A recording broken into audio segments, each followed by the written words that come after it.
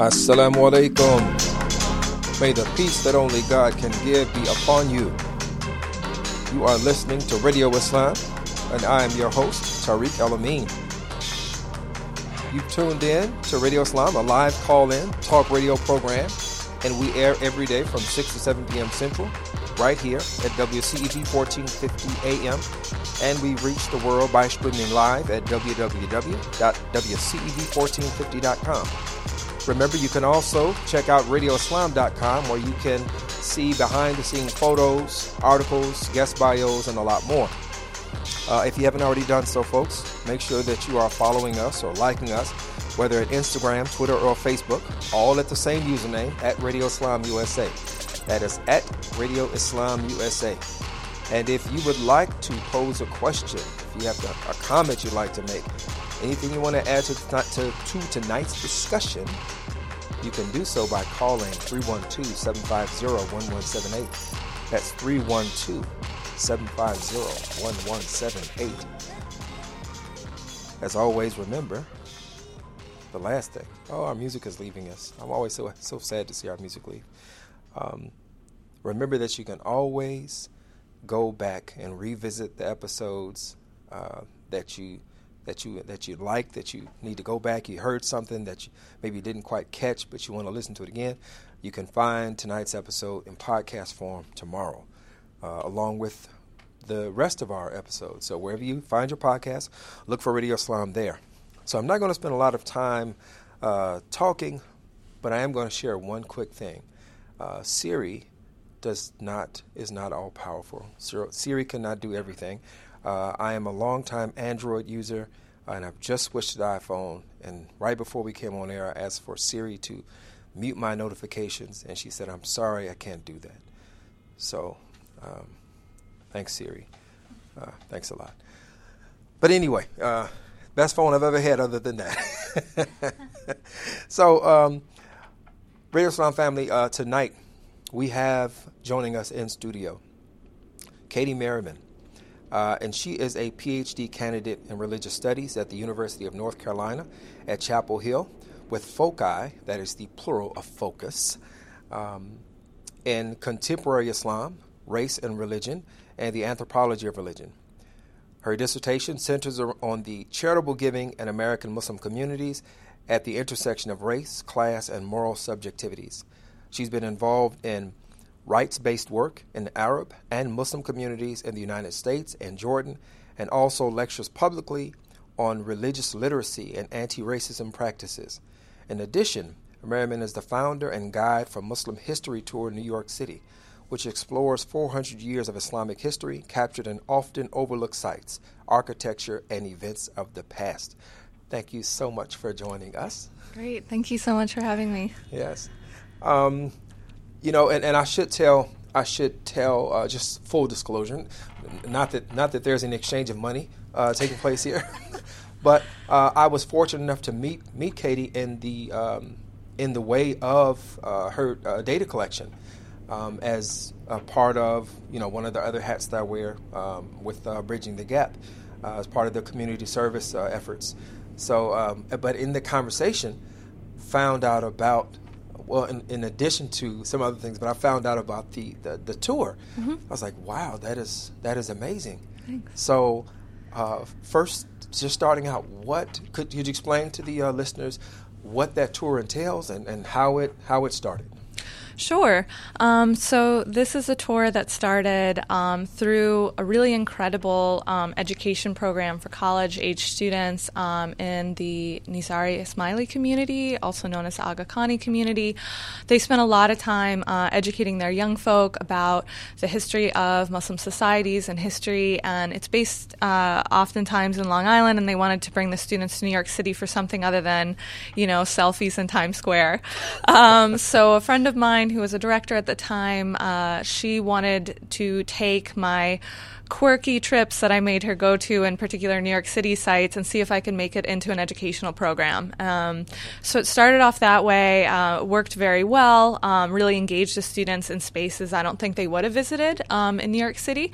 And then afterwards, it became something that every 6 months or so, I would take a friend or a friend of a friend, and finally I kind of got tired of these group emails. So I was like, you know what? I'll just put it on Facebook. It's a lot easier. I put it on Facebook. I left on a beach vacation, and I came back 2 days later, and there were 300 people signed up, and I was like, whoa. Wow. There's some interest here, and I don't want to say just because nobody knew who was putting the tour together. So what that meant was people felt there was a lack. There was a lack of discussions of history, and also just a curiosity to kind of know your city in a new way that isn't just presented through, Broadway and, the Empire State Building.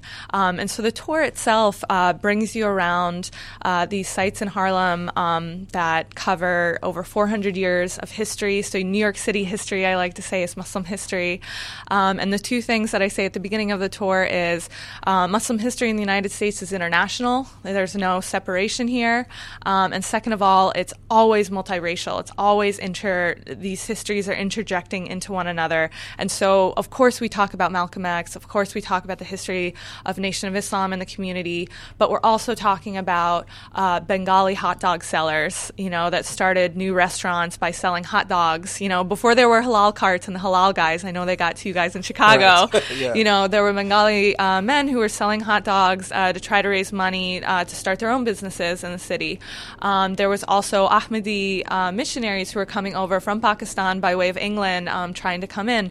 There are new African immigrants. There are all of these histories kind of interjecting into one another, and I think that excites people to know about that, and also to talk about these histories of immigration, of labor, of questions of racial prejudice and jobs. These histories are part of the tour. I think a lot of times people think religion, and they think, we're just going to go to a prayer space. Right. But religion comes to life in all aspects of people's worlds. And so I do that on the tour. Through going to these sites, I also play a lot of audio. So people can hear, for example, prayerful poetry from some Sufi communities, or Muhammad Ali talking in New York City. I have an auto recording of that. And of course, I rely a lot on photographs, because either to let you know about these historical figures or to let you see things that are lost. So one mosque that I talk about has been removed because of gentrification. So, all you see is kind of literally an empty hole in the ground. So I bring that in.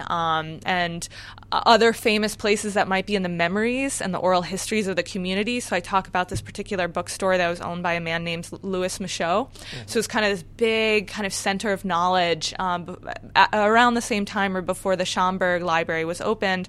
And Michaud is kind of this figure that everybody who's from Harlem is like, oh, yeah. But for people I'm bringing the tour in, they haven't seen that. They haven't experienced that. That's lost for them. And so these pictures kind of bring people back. Mm.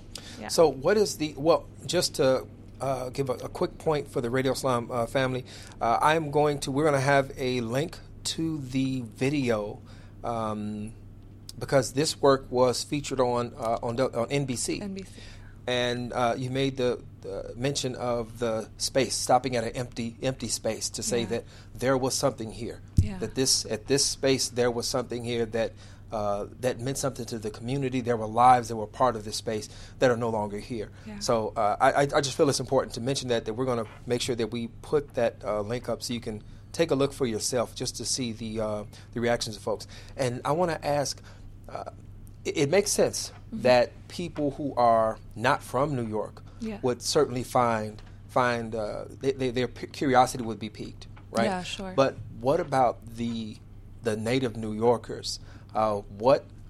Give us kind of an idea of the comparison or contrast between, because I'm sure there's both that partake of the tour. Right? Yeah, I think generally speaking, I don't see a difference. I think most people are just pretty stoked. I think a lot of important good work that's being done. There's one group called Harlem Heritage Tours. They are very excellent. They are by Harlem for the world. So they do good work, but a lot of it just kind of misses these pieces because it's focused on Islam. So, they might talk about Malcolm X, maybe the nation, but that's where it ends. And so I think I'm just kind of filling in the gaps. And so New Yorkers are excited about that.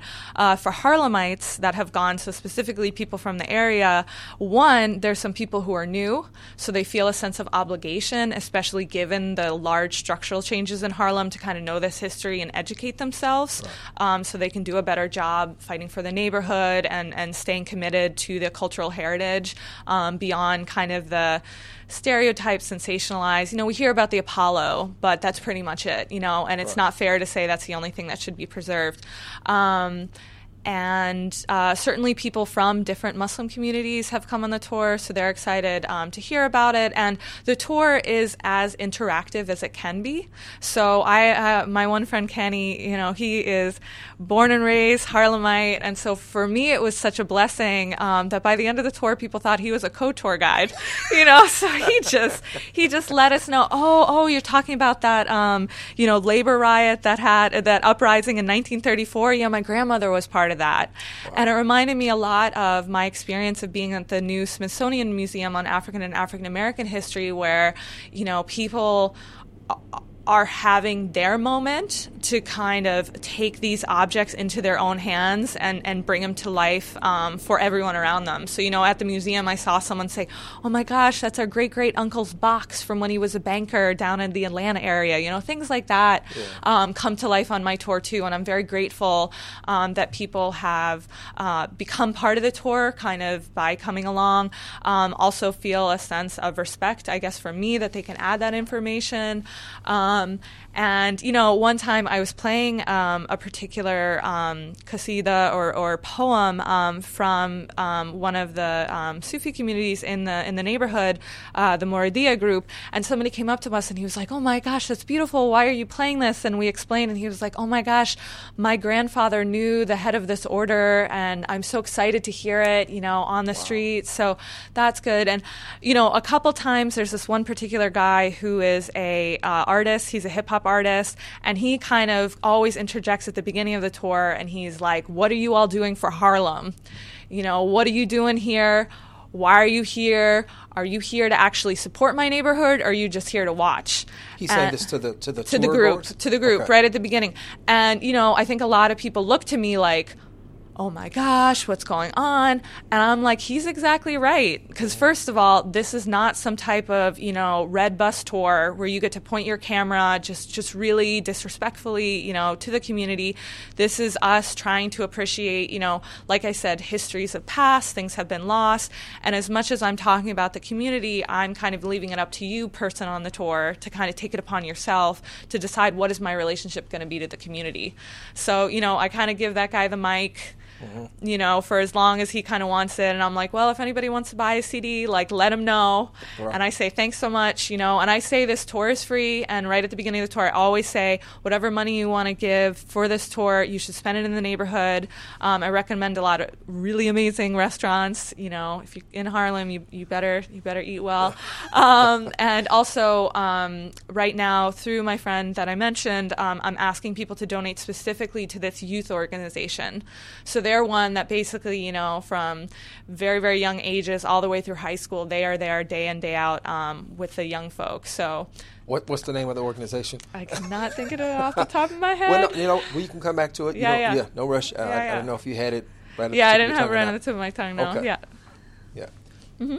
So, you mentioned something. The way you frame this, I find this really, I find it encouraging. Mm-hmm.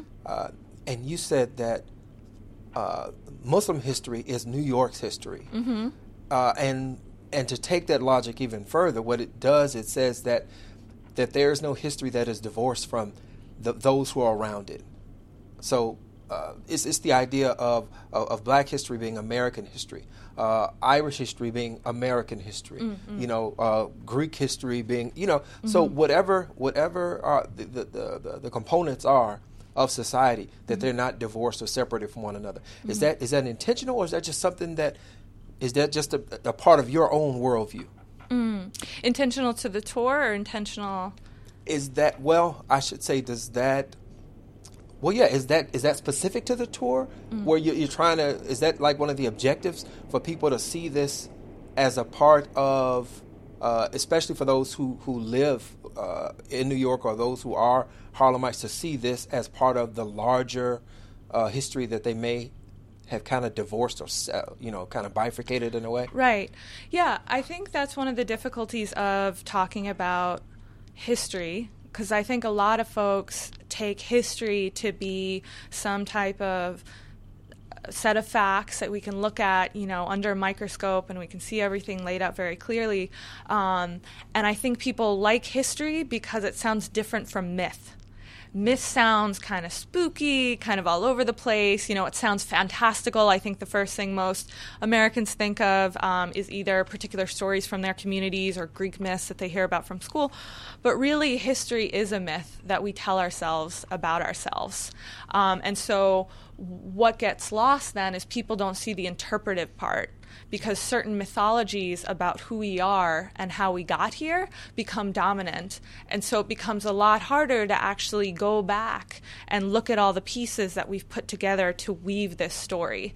I think a great example, just to take it out of New York for a second, is the laws that the last time I checked, they were in court, that were brought up a little less than a decade ago in Arizona against Latinx or Chicano studies. Mm-hmm. And it's interesting because you should go back and look at the list of books that were banned as part of that project, and a lot of them have nothing to do specifically with Chicano studies and a lot to do with the study of people of color as part of American history.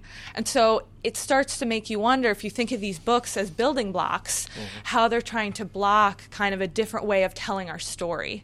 And so while, of course, particular communities like the Chicanx community has tried to say, we want to preserve our own history, our own mythologies, our own figures, that's one piece. But the other piece is we can't lock that out of our own collective understanding as America, because that's where I think we get stuck with the controversy that happened recently with these Confederate monuments, as if that's the only story that we could tell about ourselves, that we can't tell a richer, more inclusive, and just history.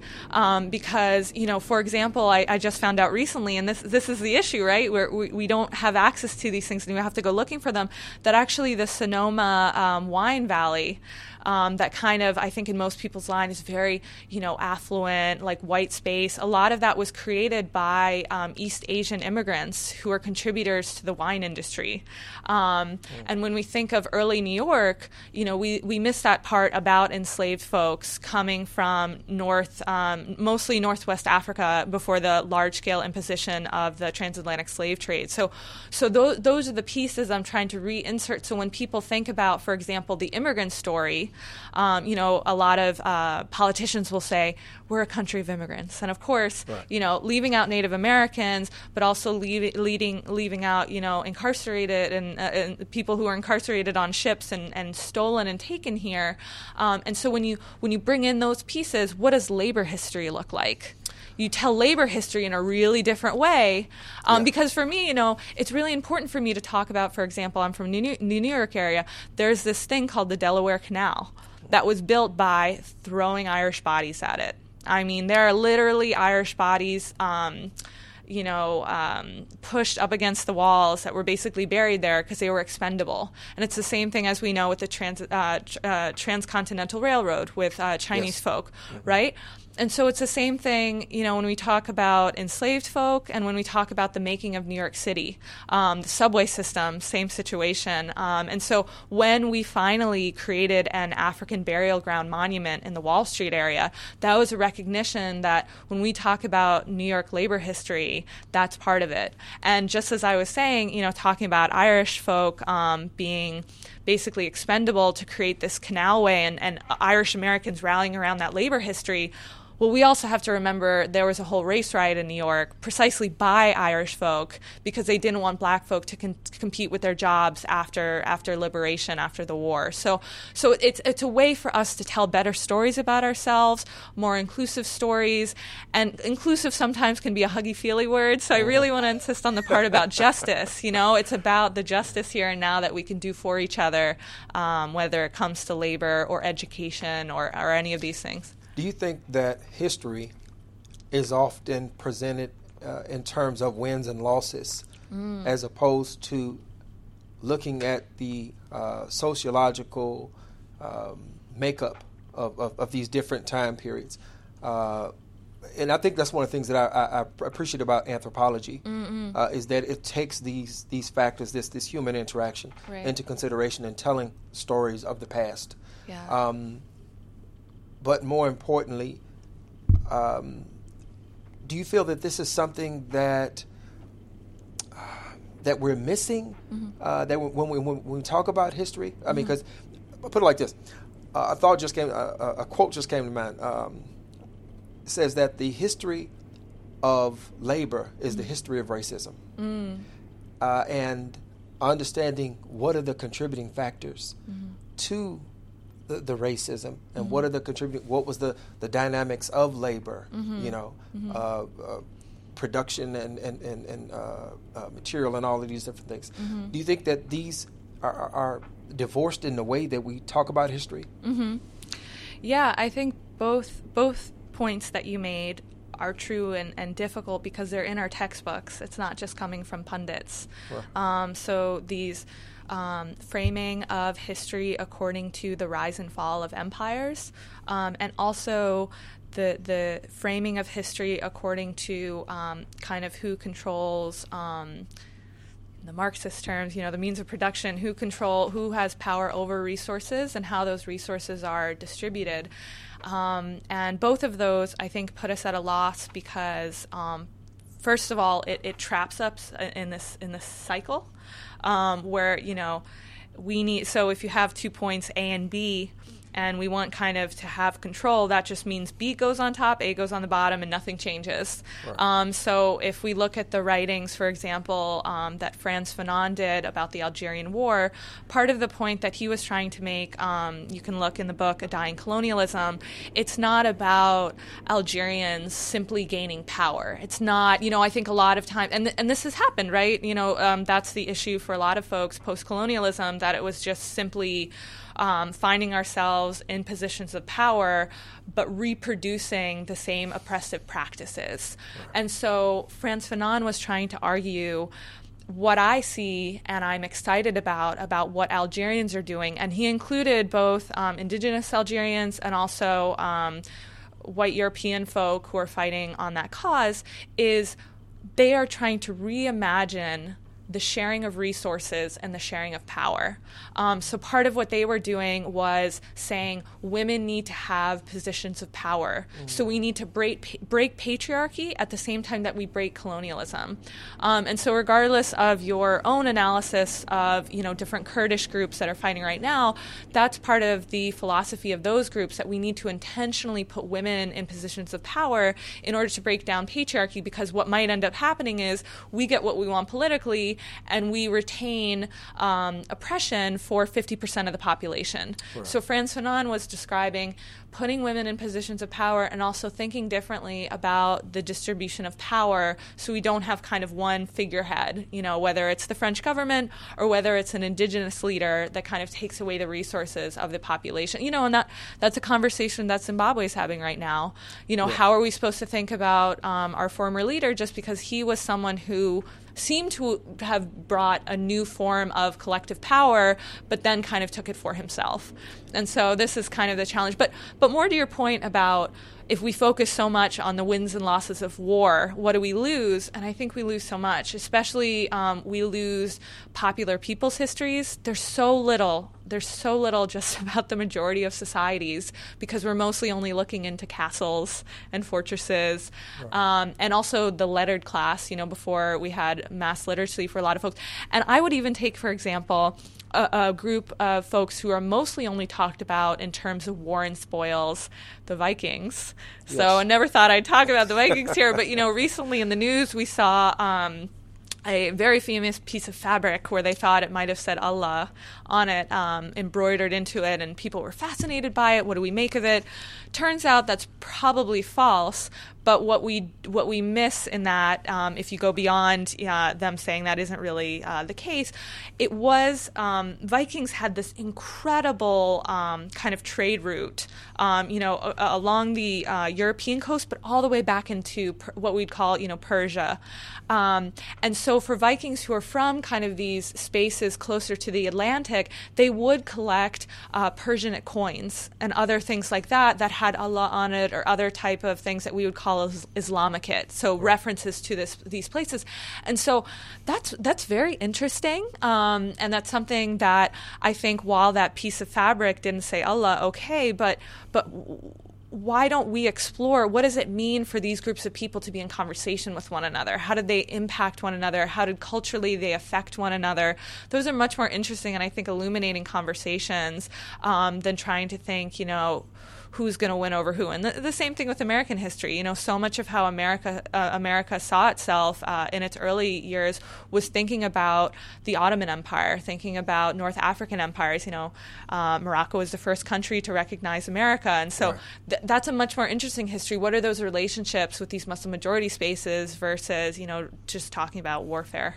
I think it comes, to a degree, it comes to marginalized identities and wanting to see yourself as a part of history, and to the point that you brought up about the Chicanic studies, that they were not necessarily about, in particular, about them, but painting a picture. I think what it was showing was that there was a space for them to see themselves as a part of this country. Yeah, exactly. And the same, to think that they see a piece of fabric with the law on it. Yeah. It's almost a validation for those who feel that Islam is not recognized, or it's something to see yourself on television. Yeah. That's kind of a crude way of putting it. Yeah. But representation matters. Yeah, absolutely. Absolutely. And if you don't feel like it's deliberate, then you'll find ways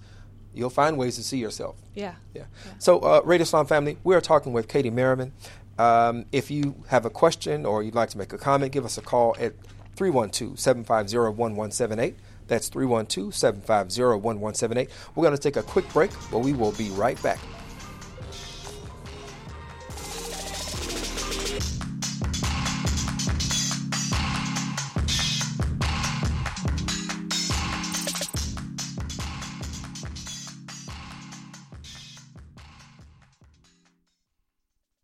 In the streets below, traffic had stopped. Pedestrians were lying on sidewalks and curled up in doorways. There was no sign of violence, no wrecks, nothing like that. It was as if the people in New York had simply decided to stop whatever they were doing and pass out. Ice coated my stomach. The invasion has started. To find out what happens next, read Percy Jackson and the Olympians by Rick Riordan. Explore new worlds and check out more cool books at your local library. And visit read.gov. Brought to you by the Library of Congress and the Ad Council. A boy born in Joplin, Missouri was fascinated by anything with wheels and a motor. The odds of him going on to fascinate millions with his talent, 1 in 260,000.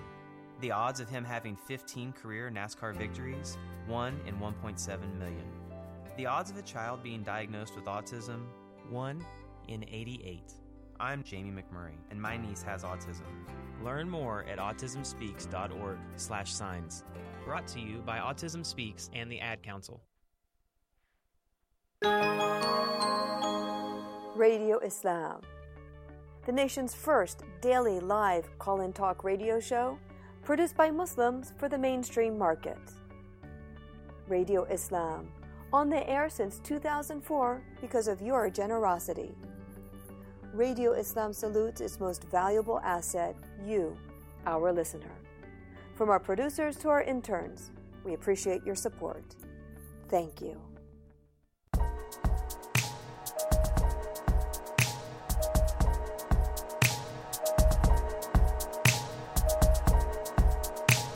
Welcome back.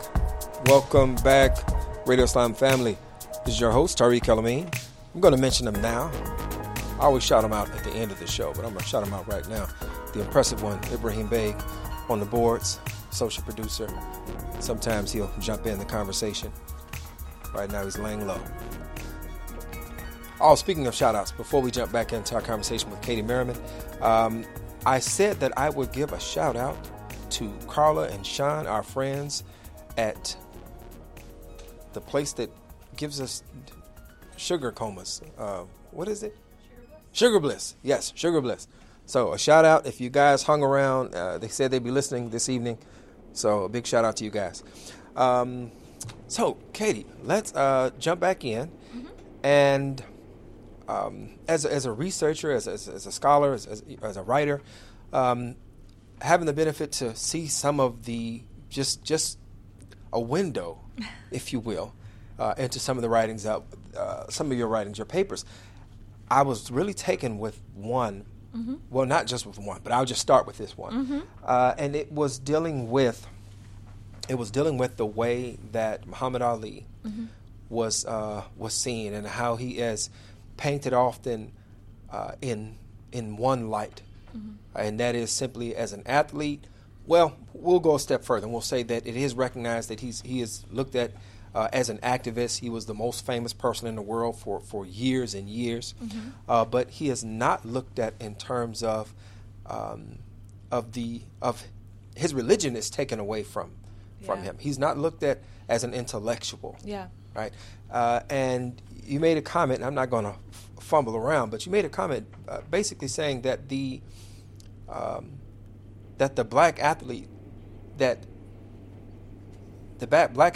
is diminished in terms of their intellectual contributions, mm-hmm. When it comes to activism and their response to social ills. Mm-hmm.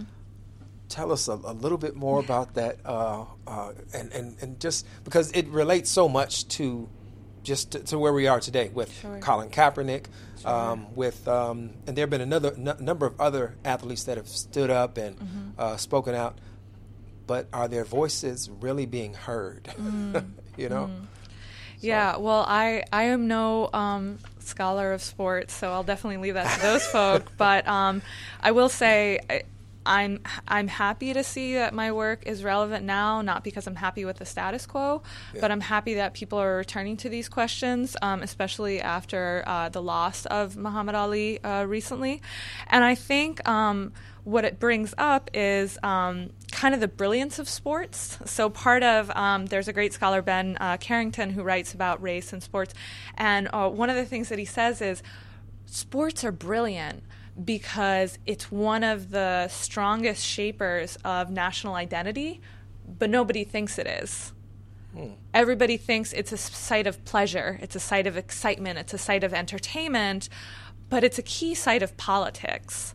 And that's no more evident than at the Olympics. You know, you can't help just all of those flags kind of proving your nation comes through. So even folks who, might not be into sports wouldn't call themselves, diehard nationalists. But, there's still this kind of feeling of collective pride around the prowess of particular nations when they show up at the Olympics.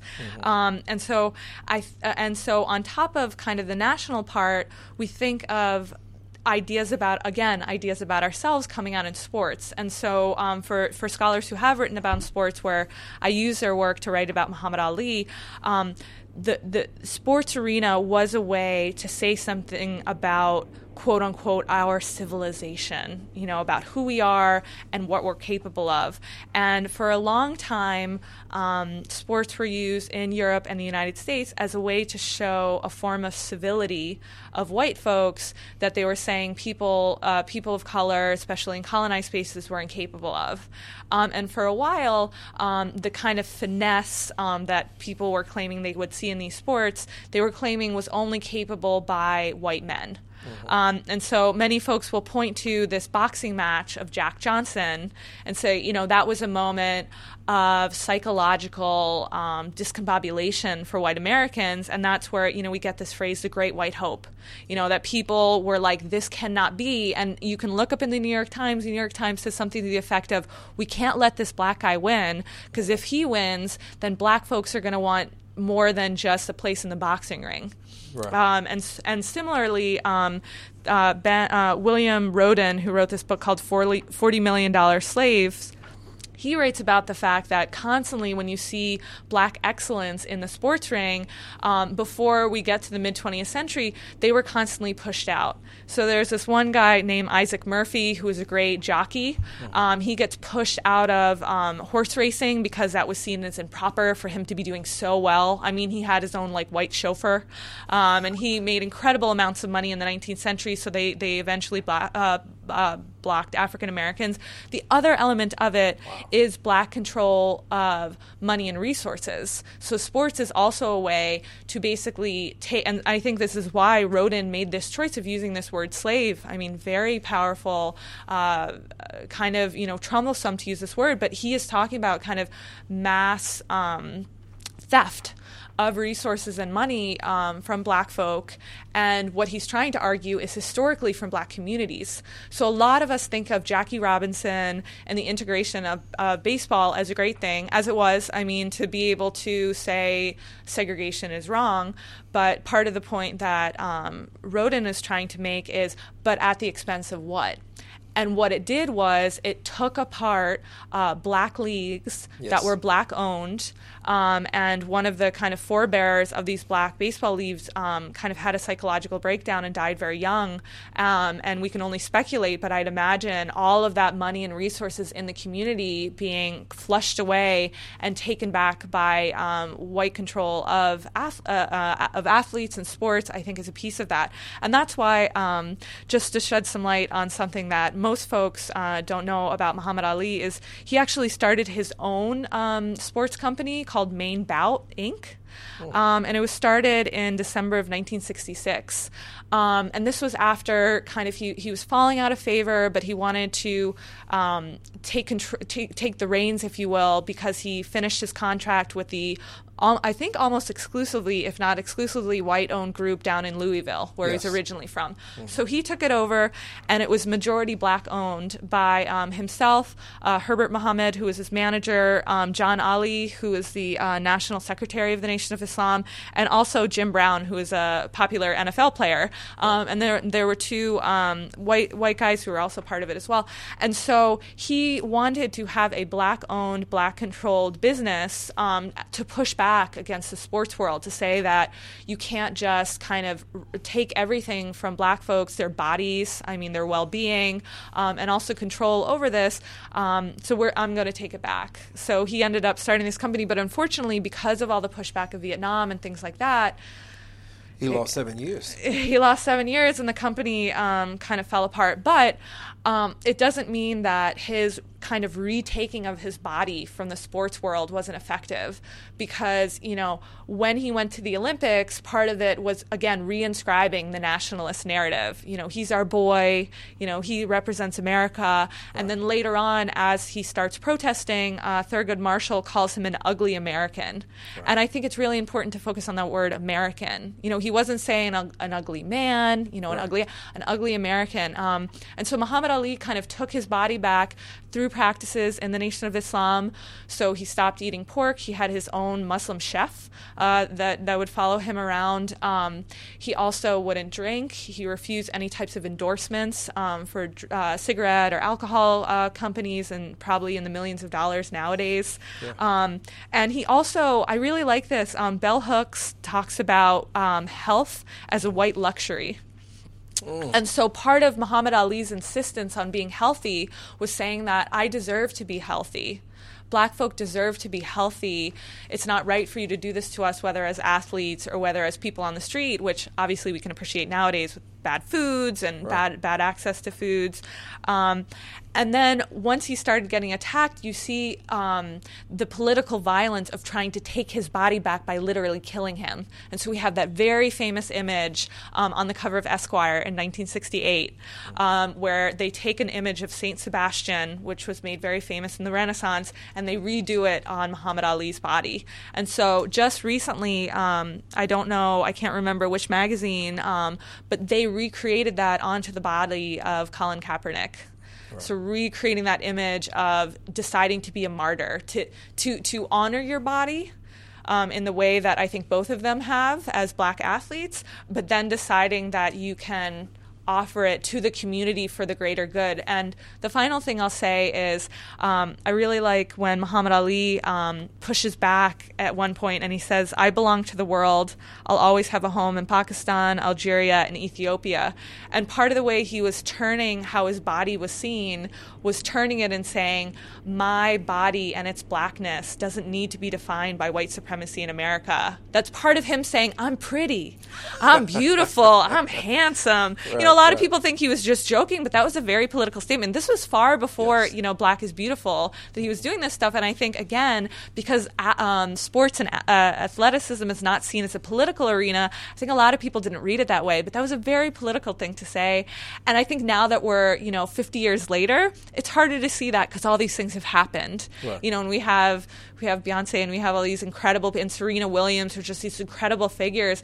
But I think it's hard for me, at least, being someone who's only in her early 30s, to appreciate what that sounded like, in 1964. Yeah, that was tremendous pushback, against a subtext, because at one point it was out in your face, that you are less than, you are ugly.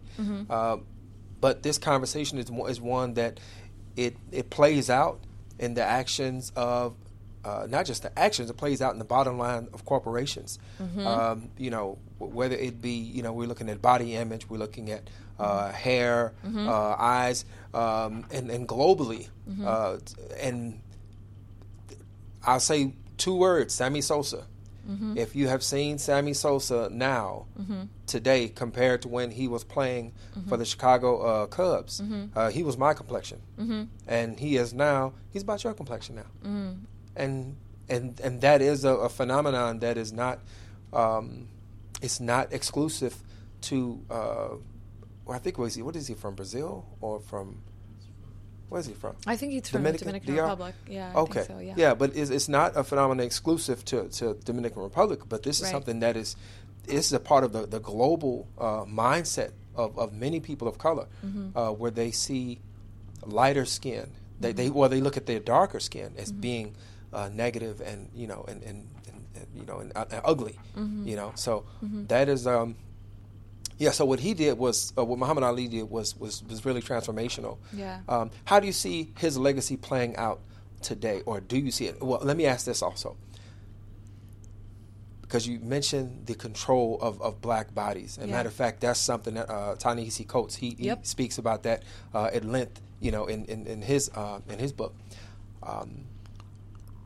So we could really venture off into mass incarceration, but I want to ask: do you follow boxing? No, I don't. Okay, so you know who I'm thinking about today? I'm thinking about Floyd Mayweather Jr. Okay. Now, a lot of people don't. Some people don't care for him. They think he's brash, and they look at personal defects and everything else.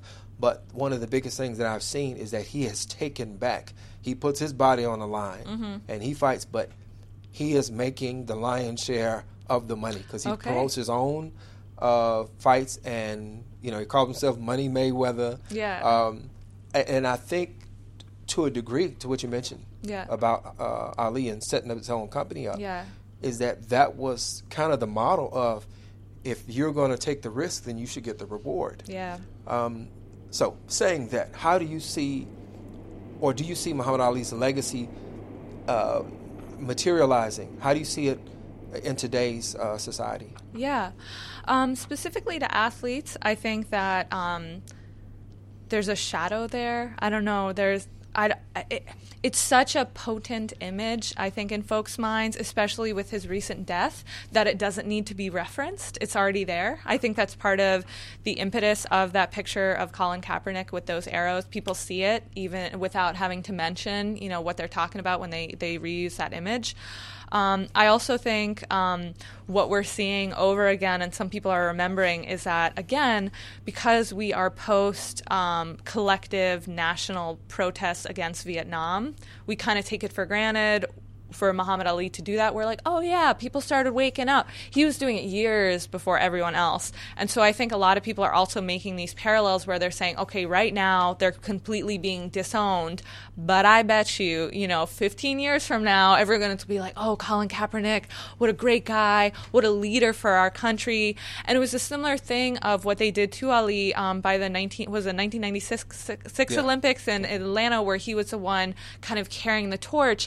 And by that point, they had totally kind of circumscribed what was supposed to be a radical political act and made it completely American. Of course, that's what we wanted. Of course, that was the direction America's going.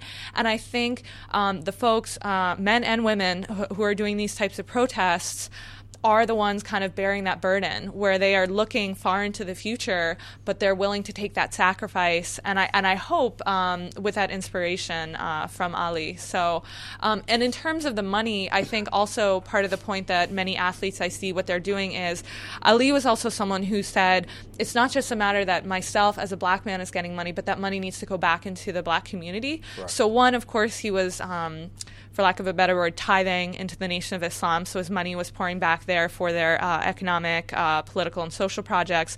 Also, in the late 60s, I believe, he donated $10,000 to the United Negro College Fund. And that was the largest ever single donation they had ever received.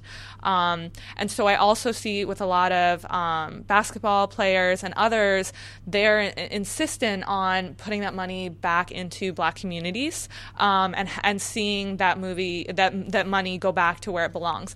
I think one of the last things which kind of caught a lot of energy and kind of disappeared was some of the pushback of college athletes, especially majority black teams, against playing during elements of police brutality and also the way that black students are being treated on campuses. That is a way, without demanding payment, which I believe they should get, for them to kind of push back and say, we recognize the kind of power that we have. And actually at UNC, the only reason that we got a large, respectfully appropriate African-American center, it's called the Stone Center at the University of North Carolina, is because the football team marched in the streets and held up the demands of the protesters who said, oh, you can't give us a room, because that's what the university wanted. They just wanted to give them a room and, keep them quiet. But it was the athletes that led that. And so when I saw all of those majority black football teams pushing back, that was an echo of Ali, I feel like, that I saw. Yeah. Well, let me ask you this. This might be our last question. Okay, no problem. I'm looking at the clock. But oh, yeah. Oh, and actually, can I just say, sure, for those who are interested, the organization that I have people donate to on the tour is called the Brotherhood Sister Soul. Okay, so you can look them up, brotherhood-sistersoul.org. They're amazing. Great. Thank you for coming back to that. Yeah. So within your research, which is pretty vast, but you also write on a figure that is very near and dear to my own heart, as a spiritual leader. That, as far as scholarly works, I would say are lacking. Yeah. So I was very interested to see that was one of the focuses that you delved into. So what is the relevance in from your reading and from your research and the different communities, and taking outside of the Muslim community but to the world stage of the thinking and the intellectual contributions of Imam Muwaffaq Muhammad? Great. So first of all, I just want to say Dr. Jamila Karim, she's an independent scholar but based in Atlanta, she's doing very exciting newer work on the Worthy Muhammad communities, not specifically on Worthy Muhammad. My interest in Worthy Muhammad's work was one of these collected lecture books called Problems That Face Man Today. And they were collected mostly from some talks that he gave in Harlem. What I found so fascinating about Worthy Muhammad is I think a lot of people don't focus on him because I spoke about, I'll give it to you through a story. I spoke about him in London at this large conference on Muslim public intellectuals of the 20th century. And I was one of two women there. And one person asked me, he said, oh, that's great what you're saying about what Worthy Muhammad thought and all these amazing ideas about Islam, but don't you think it was a failure? You don't see this kind of, I don't see that name, people don't identify. And I thought, well, that's very interesting because I don't think you've asked anybody in the community. But more importantly, I think when leaders reject kind of this prophethood of making themselves like the singular leader or the singular focus of the community, people think that they've failed. when really, actually, from what I gather of Warthi Muhammad's work, he wanted to give everyone the opportunity to be a leader at a local level. And so it went from a very hierarchical structure for him wanting to invest in and have people believe in themselves that they could be the leaders that their communities needed. And so in a way, that horizontal structure, which in my work I would call feminist, not that he would use that word, but this idea that we don't need to climb over one another to be on top. We are all better when we all uplift each other. I think that's the legacy of Warthi Muhammad, and that's why I find him very interesting. And on the flip side, I think that's why he hasn't gotten enough light shined on his work. You know, it's interesting that you say that, because that goes directly to stopping every movement that has had any type of momentum, because all hope is invested in the fate of one individual. Right. I was just listening to a program on Harold Washington, Chicago's first, black mayor. Yeah. And they talked about after his death is that there had been no planning, there was no organizational structure that was ready to move forward. Right. Afterward. So that right there, this horizontal kind of giving leadership to everyone, which I think is. Which I can say from my own experience, I think that's right on the money. Cool. Yeah, that's awesome. Great. I thank you so much for being here. Great. And Thank you. We how often do you do the tours?